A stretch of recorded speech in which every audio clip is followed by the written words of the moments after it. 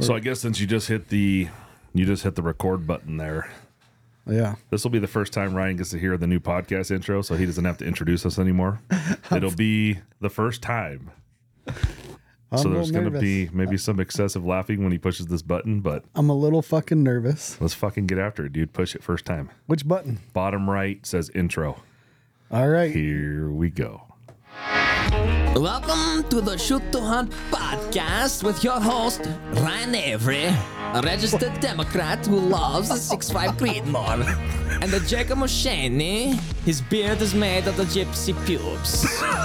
But together, they make the number 4 podcast in all of the US and they a great success.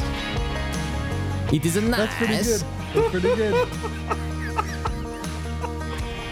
And then it's fading out right here. We're supposed to jump in and start the podcast, and then he doesn't have to do like the extra work there. I lost the laugh. He said number what podcast? Number 4 podcast in all of the US and A. Because he says that his sister's the number 4 whore in Kazakhstan or whatever. Got it. Yeah. I love it. A registered Democrat that loves 6'5" Creedmoor. Luke, I owe you one. I owe you one. That's perfect. They just push the button and we get into it. It's way simpler. It is. And then there's no editing like at the beginning, right? It just has like a start point. No, and we're going to talk about the rifles today, but Jess, we tried to get Jess on, the person that actually loads the ammo, and she ran out. She promised to do, so this was we did the first, if you haven't heard the first Nightforce ELR podcast, go listen to that. That was basically before we built the rifles, before we shot them.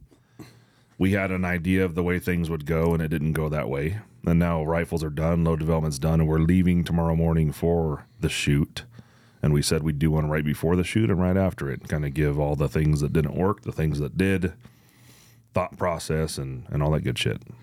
Well, one thing we kind of debunked, and I don't know what the process is, you want to get into it, is I know a couple guys that make 2 or 3 barrels at the same time because they want to do the same loads, and maybe they'll get a one-off that wins, but these 2 rifles from the same stick of steel, chambered basically the same day by the same person, same exact headspace measurement, same everything, are totally opposite of each other. Well, I think so both of the barrel velocity nodes are R3020. And just, I think one prefers 565, one prefers H1000. The loads are very similar. So 68 H1000 for Ryan, 67.5, 565 for me. But that 30-20 mark, they both shoot fantastic. But the crazy part is yours didn't just dislike H1000. There was no seating depth from 5 to 120 thousandths that it liked. And what's funny is Nick, the reloading guy, he kind of nailed it. He's like, when I brought it there, he's like, one's just not going to like it. And I was like, we'll hit a seating depth. Well, we had some good data on that situation before. We built 6 300 PRCs in a row. And it was 80.5 H1000 or 83 N570, I think, were the 2 loads. Could have been 81. But basically, out of those 6 rifles that, again, were all identical, everything was ordered at the exact same time, built at the same time. It either liked the N570 load or it liked the H1000. It never liked both. And what was funny about yours is that me and Nick could get it to shoot a 3-shot group at a half inch at 100, but it was like 8-9 inches at 650. So that's why you've got to go, if you're going to shoot that far at an animal target, whatever, you've got to validate that stuff because people, always poo-poo that. And I mean, you can also shoot more bullets at 100 yards to see that cone of dispersion that your barrel shoots to. But it's funny to me how people will shoot 3-shot groups and think they're good out to 600, 700, 800 yards at 100, You definitely got to move past 100 at some point in your shooting career. Yeah, it'd be interesting to do it again. I mean, have you done any of those before? You said you've done PRCs, but were they made from the same stick and chambered relatively the same time period? Couldn't say on those. Those were all carbon 6 barrels. We had 2 exact. Everyone ended up on one load or the other. None of them. And I think the ratio was 4 N570 loads and 2 H1000 loads out of the 6 rifles. But we've carried those same loads have been proven time and time again throughout various load developments. And that's what we use for production ammo and so on. But it was either one or the other. Another thing that's interesting to me is they're both really accurate at the about the same velocity. And that goes back. There's a guy that shoots Weatherby's a lot, and he says he doesn't shoot. He shoots to a velocity, and 9 times out of 10, that velocity is accurate. You know, from like, it's a 3378, and he shoots them. He wants them at like 3,000 feet per second. He says usually they're pretty accurate at that, which is also interesting to me. I've never tried that, so it'd be interesting to try that just at a velocity node, not necessarily a loading, node. Yeah. So they were both at 68 grains, H1000 and 565 at initial load development, and then we went and shot. We put the rifles in the sun, we put the ammo in the sun, and we realized pretty quickly that the 565 was a lot faster in the heat than the H1000 was. Normally, 565 is fairly temp stable. I don't know what played into that situation. But and it's 30 feet per second different. So. It was. So I went last night and retuned my load to match Ryan's velocity again. We ended up taking a half grain of 565 out, and it's back at 30-20, and it literally put 5 in the same hole at 100. We also fireformed, so we took 200 pieces of brass each. We fireformed all the brass before we started load dev. This is Peterson 7 PRC brass with a 198 tip. So we had planned to start with that, and we did end up with that, which is nice.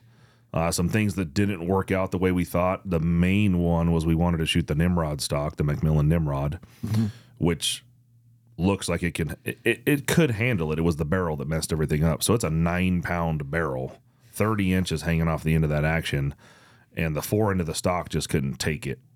We had to take too much material away for the fat barrel, and then the weight that's leaning off the end of it just couldn't handle it. So we had to pull an audible, and I talked with Matt Means at XLR, and they hooked us up, moved some stuff through the line. They got us the XLR NV Pro chassis with the new C6 buttstock and the whole competition package, which is the fore end weights. I forget what they call this. They call it like a radar mount or something, but it's basically, it goes up over the front of the barrel. It's a fore end upper part of the barrel. Goes over the top of the barrel there, and then it has the weights in the buttstock as well. Then we got these kind of funny looking grips on there that kind of simulate more of a stock feel, and kind of they prevent you from getting a death grip on it. Really, you can get your thumb around there, but you can't really grab onto it. So different type of grip. That grip surprised me, because when I first felt it, I was like, I don't like it. But the more I shot it, I do like that straight vertical pistol grip, and you can't. Like I told you, I had a problem, and I've talked to Matt Means about this problem with their smaller, the Element 4.0 and that little carbon grip. And I think Mason has the same problem. We like death grip that thing, and this kind of takes that away from you, because it's so kind of fat and it's really hard to get a hold of. So I just find myself pulling it more than grabbing it. Yeah. When I seen it, I thought of you, and I thought we'd give him a try. It was actually Matt who emailed too, said, "Hey, we got this other grip." And if you're not watching on the YouTube, it's basically has a back portion of the grip that pulls back kind of with the way your stock would. Looks pretty good though. And that C6, I've never used that before. I just used the smoke or whatever it's called, the standard. Boy, this C6 has got a ton of adjustment. Man, it just feels natural once you get it set up for yourself. They shoot fucking nice. It's a 25-pound rifle, which is 3 times the weight we're used to shooting, and you can really shoot a lot of rounds and not be affected. I was thinking when I was shooting, this is 25 pounds, 7 PRC. I was like, those fucking PRS guys shooting that 6mm, that thing can't even, that thing probably doesn't even move an inch. It's like a BB gun. No, it's just like shooting a staple gun. Because these I've spotted every hit, even in little funky angles, no problems.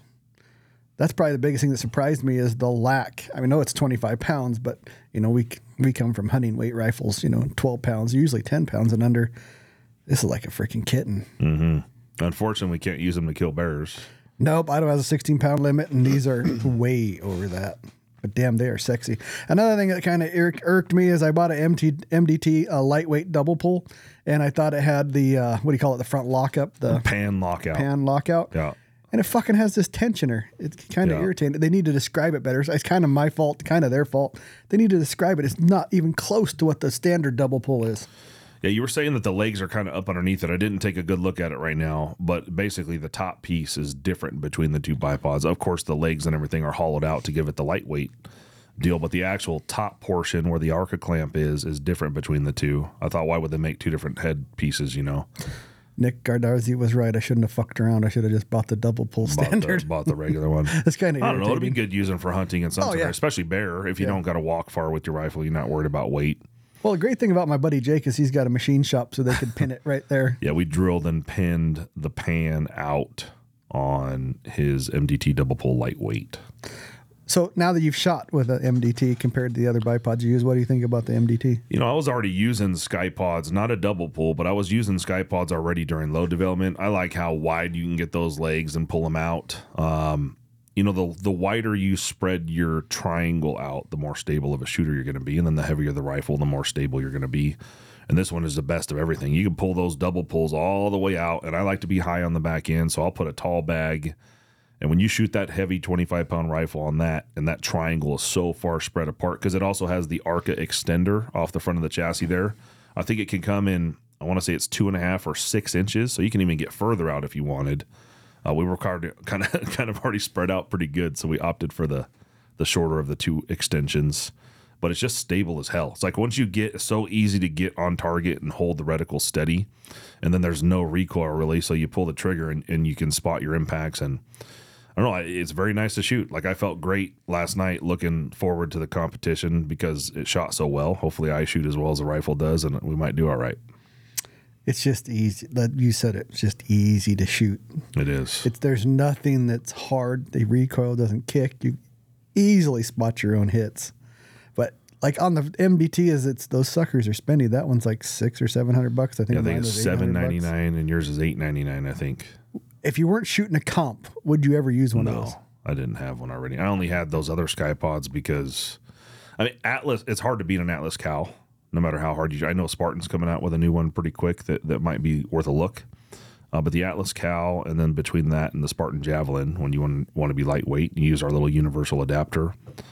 I mean, between those two for hunting, I don't think you can go wrong. How much is the Atlas Cow? $299, and it comes with a quick detached Picatinny mount on there.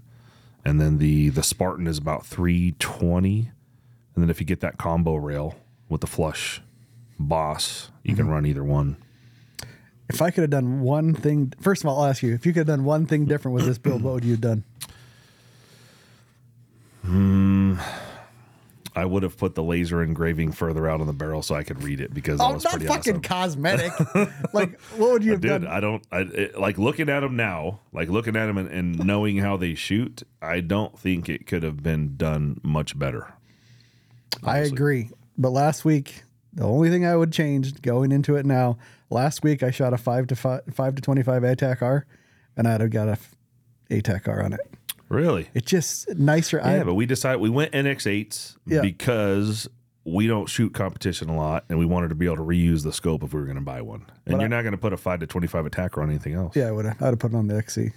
Really? Remember I talked about that, but there's just two things, and I got to put them side by side. But I had the scope on the 33 and that ATAC-R. The ATAC-R seems to do better with Mirage. And the iBox is definitely deeper, kinder. It just seems bigger. Yeah, on 32, because that's where I like to run it. At 32, you're going to get the most Mirage at full mag, and then trying to get your head back and forth. Although it's pretty repeatable coming in and out. It's not terribly difficult. Now we haven't been really challenged yet as far as being on time and then going from shot to shot or target to target across a wide area. That's really going to be I think it's going to take us a couple stages to get our shit dialed and get the feel down. Then once we get the feel down, I think that we're going to do all right. One big thing I've already noticed is I am not used to calling wind with that slippery of a bullet. Yeah, isn't that so? So the 198 tip, it's half of what it's asking for. Every call we made out at Rock Lake was when I needed to half it, at least. Or take it away almost. Oh yeah, a couple times take it away because 838? What was it? BC? Yes, 838 G1. 838, and I'm used to, and I can see it. You can see the Mirage. There was no real trick.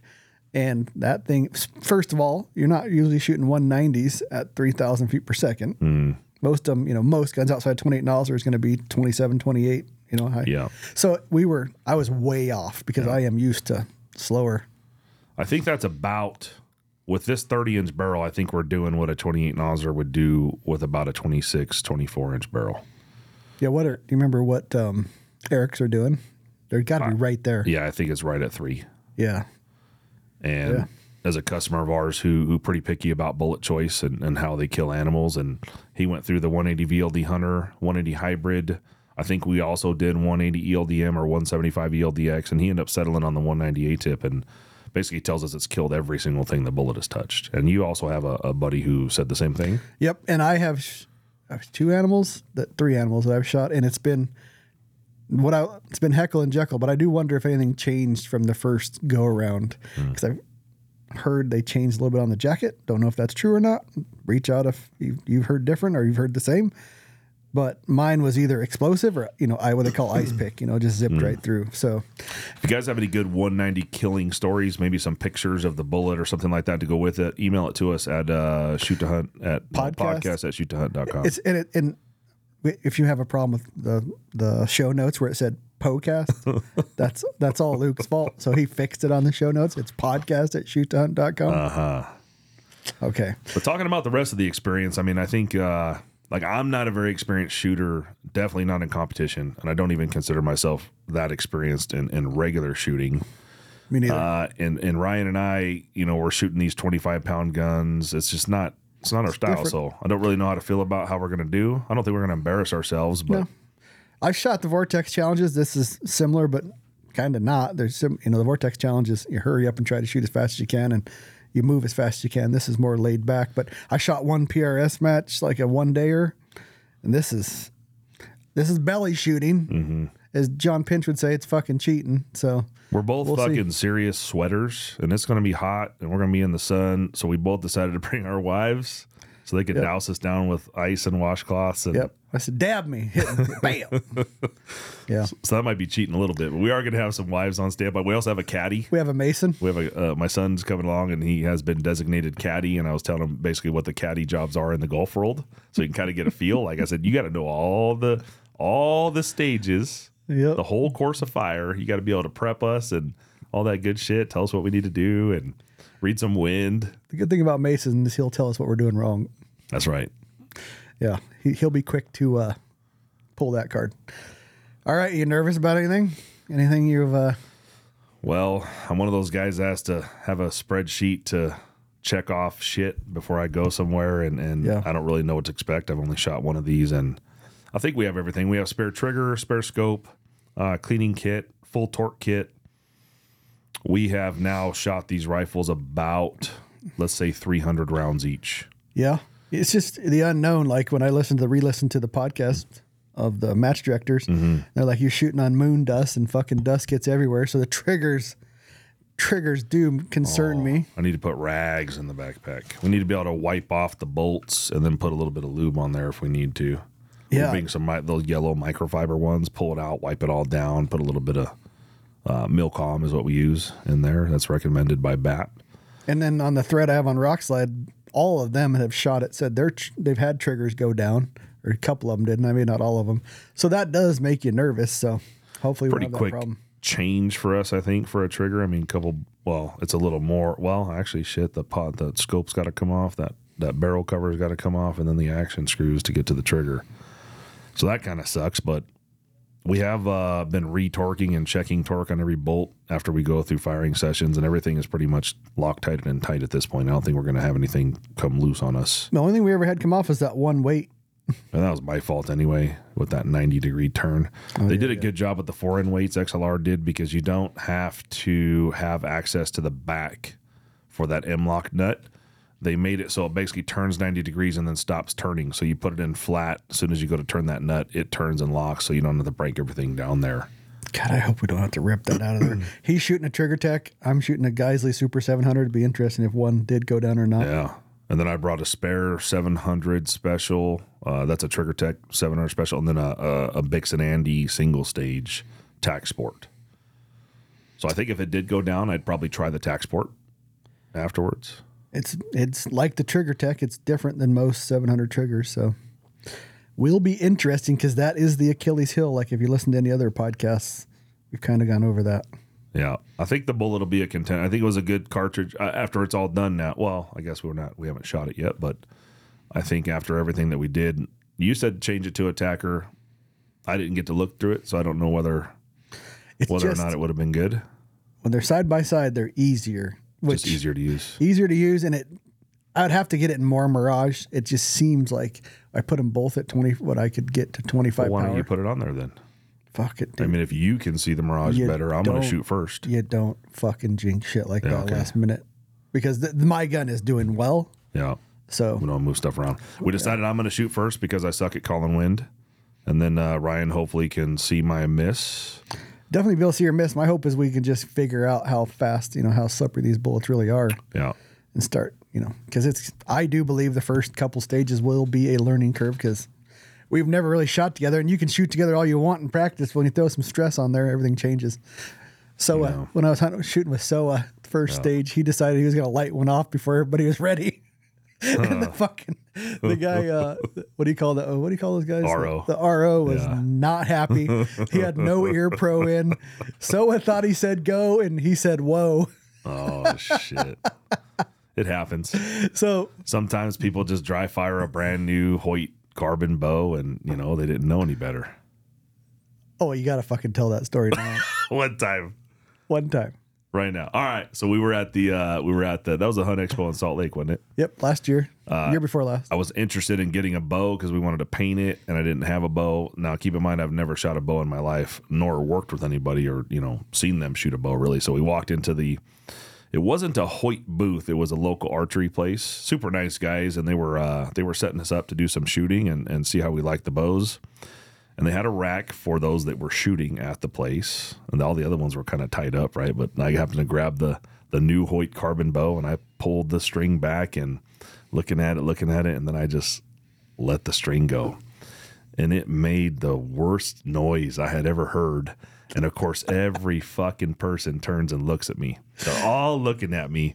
I really didn't know what I had done wrong at that point. I didn't know yet, right? And then the guy comes over and then he told me, you're not supposed to do that. I was like, oh, shit. What did I do?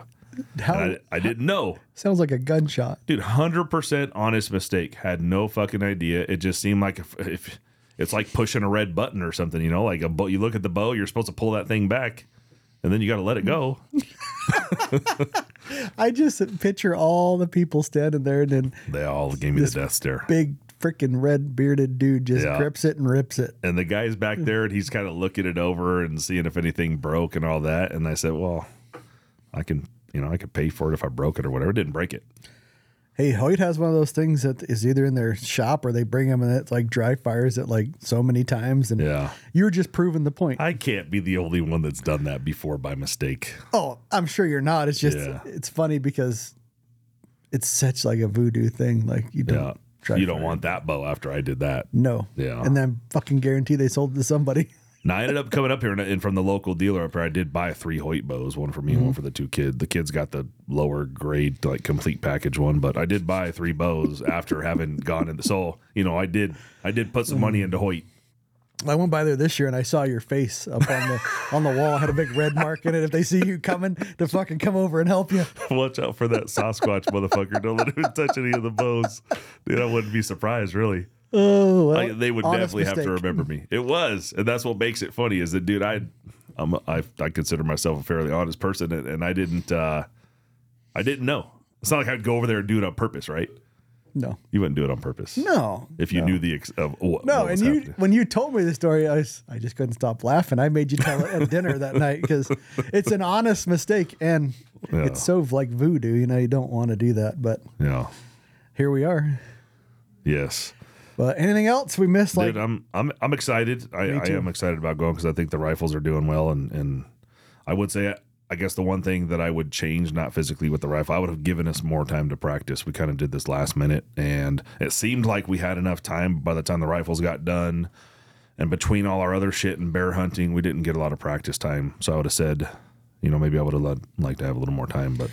Yeah, and anybody out there, we'll have this released probably there tomorrow before we get there. If you see these ugly guns, you want to come look at them. More than welcome. Yeah, come talk it up. Hopefully they shoot as ugly as they are. We're going to do this little short one too soon as we get back to say We took dead last. We took dead last. It's Ryan's fault. They DNF'd us Yeah. for ugly fucking guns. We took first. You know, something like that. Definitely not taking first. So there's 270 shooters. 270? Yeah, I just want to listen to that podcast. 270 shooters. So top 50%. like That's my goal. You want to be above 135. So you want to be above the 50th percentile. That's all you ask for. I want to be in the top 10. Top 10%. We'll see. Well, we never That's been 27th or better. I guess you've been there, but it was a different life for you. Oh, it was a different life. Yeah, a long time ago. I want to be top 10. You want to be? We have different goals. Top 50. You're top 10%. I'm top 50%. I don't have a lot of confidence in myself. I don't think I'm a great shooter. I could put, like, we were practicing at Nick's at 1,000 yards, and it was actually kind of relieved me a little bit. So they put out the course of fire, and me and Mason are flipping through the stages. Mm-hmm. And the size of that plate that he had out there, what we're going to be shooting in the competition around that 12 to 1,400 yard mark is where everything kind of lives. Mm-hmm. It's not much different than what we were doing. It's actually a little bigger, I think. Yeah. Like there was one it was like 1,500 yards, said it was a 4-foot, 40-inch circle, something like that. So that gave me some confidence. I think that if we can synchronize with our rifles and we see what they're doing, I think we're going to do all right. That's it. That's all I got. That's all I got. So sweat like a motherfucker. They want to shoot 13 of those stages on Saturday. We're going to be dying. I was talking to Daniel Brozovic, and he's like, bring all your fucking ammo. He says, I brought half the first day. I had to go back to the hotel and get it. Oh, my goodness. Yeah. We're definitely bringing it all. She's going to put, I think, mine in ADG boxes and yours in unknown munitions boxes, so we keep them super separate. But yeah, we'll have a recap. Mags. Format. Well, I have 3. I got to find 3. one. We'll do a recap next week. Tell you how it went. Tell you the horror stories or the highlights. We'll have one or the other, or maybe both. There's going to be some stories. All right. You done? Yes. Thank you. Yep. Get a hold of us at podcast@shoottohunt.com or on Instagram at shoottohunt. Thanks.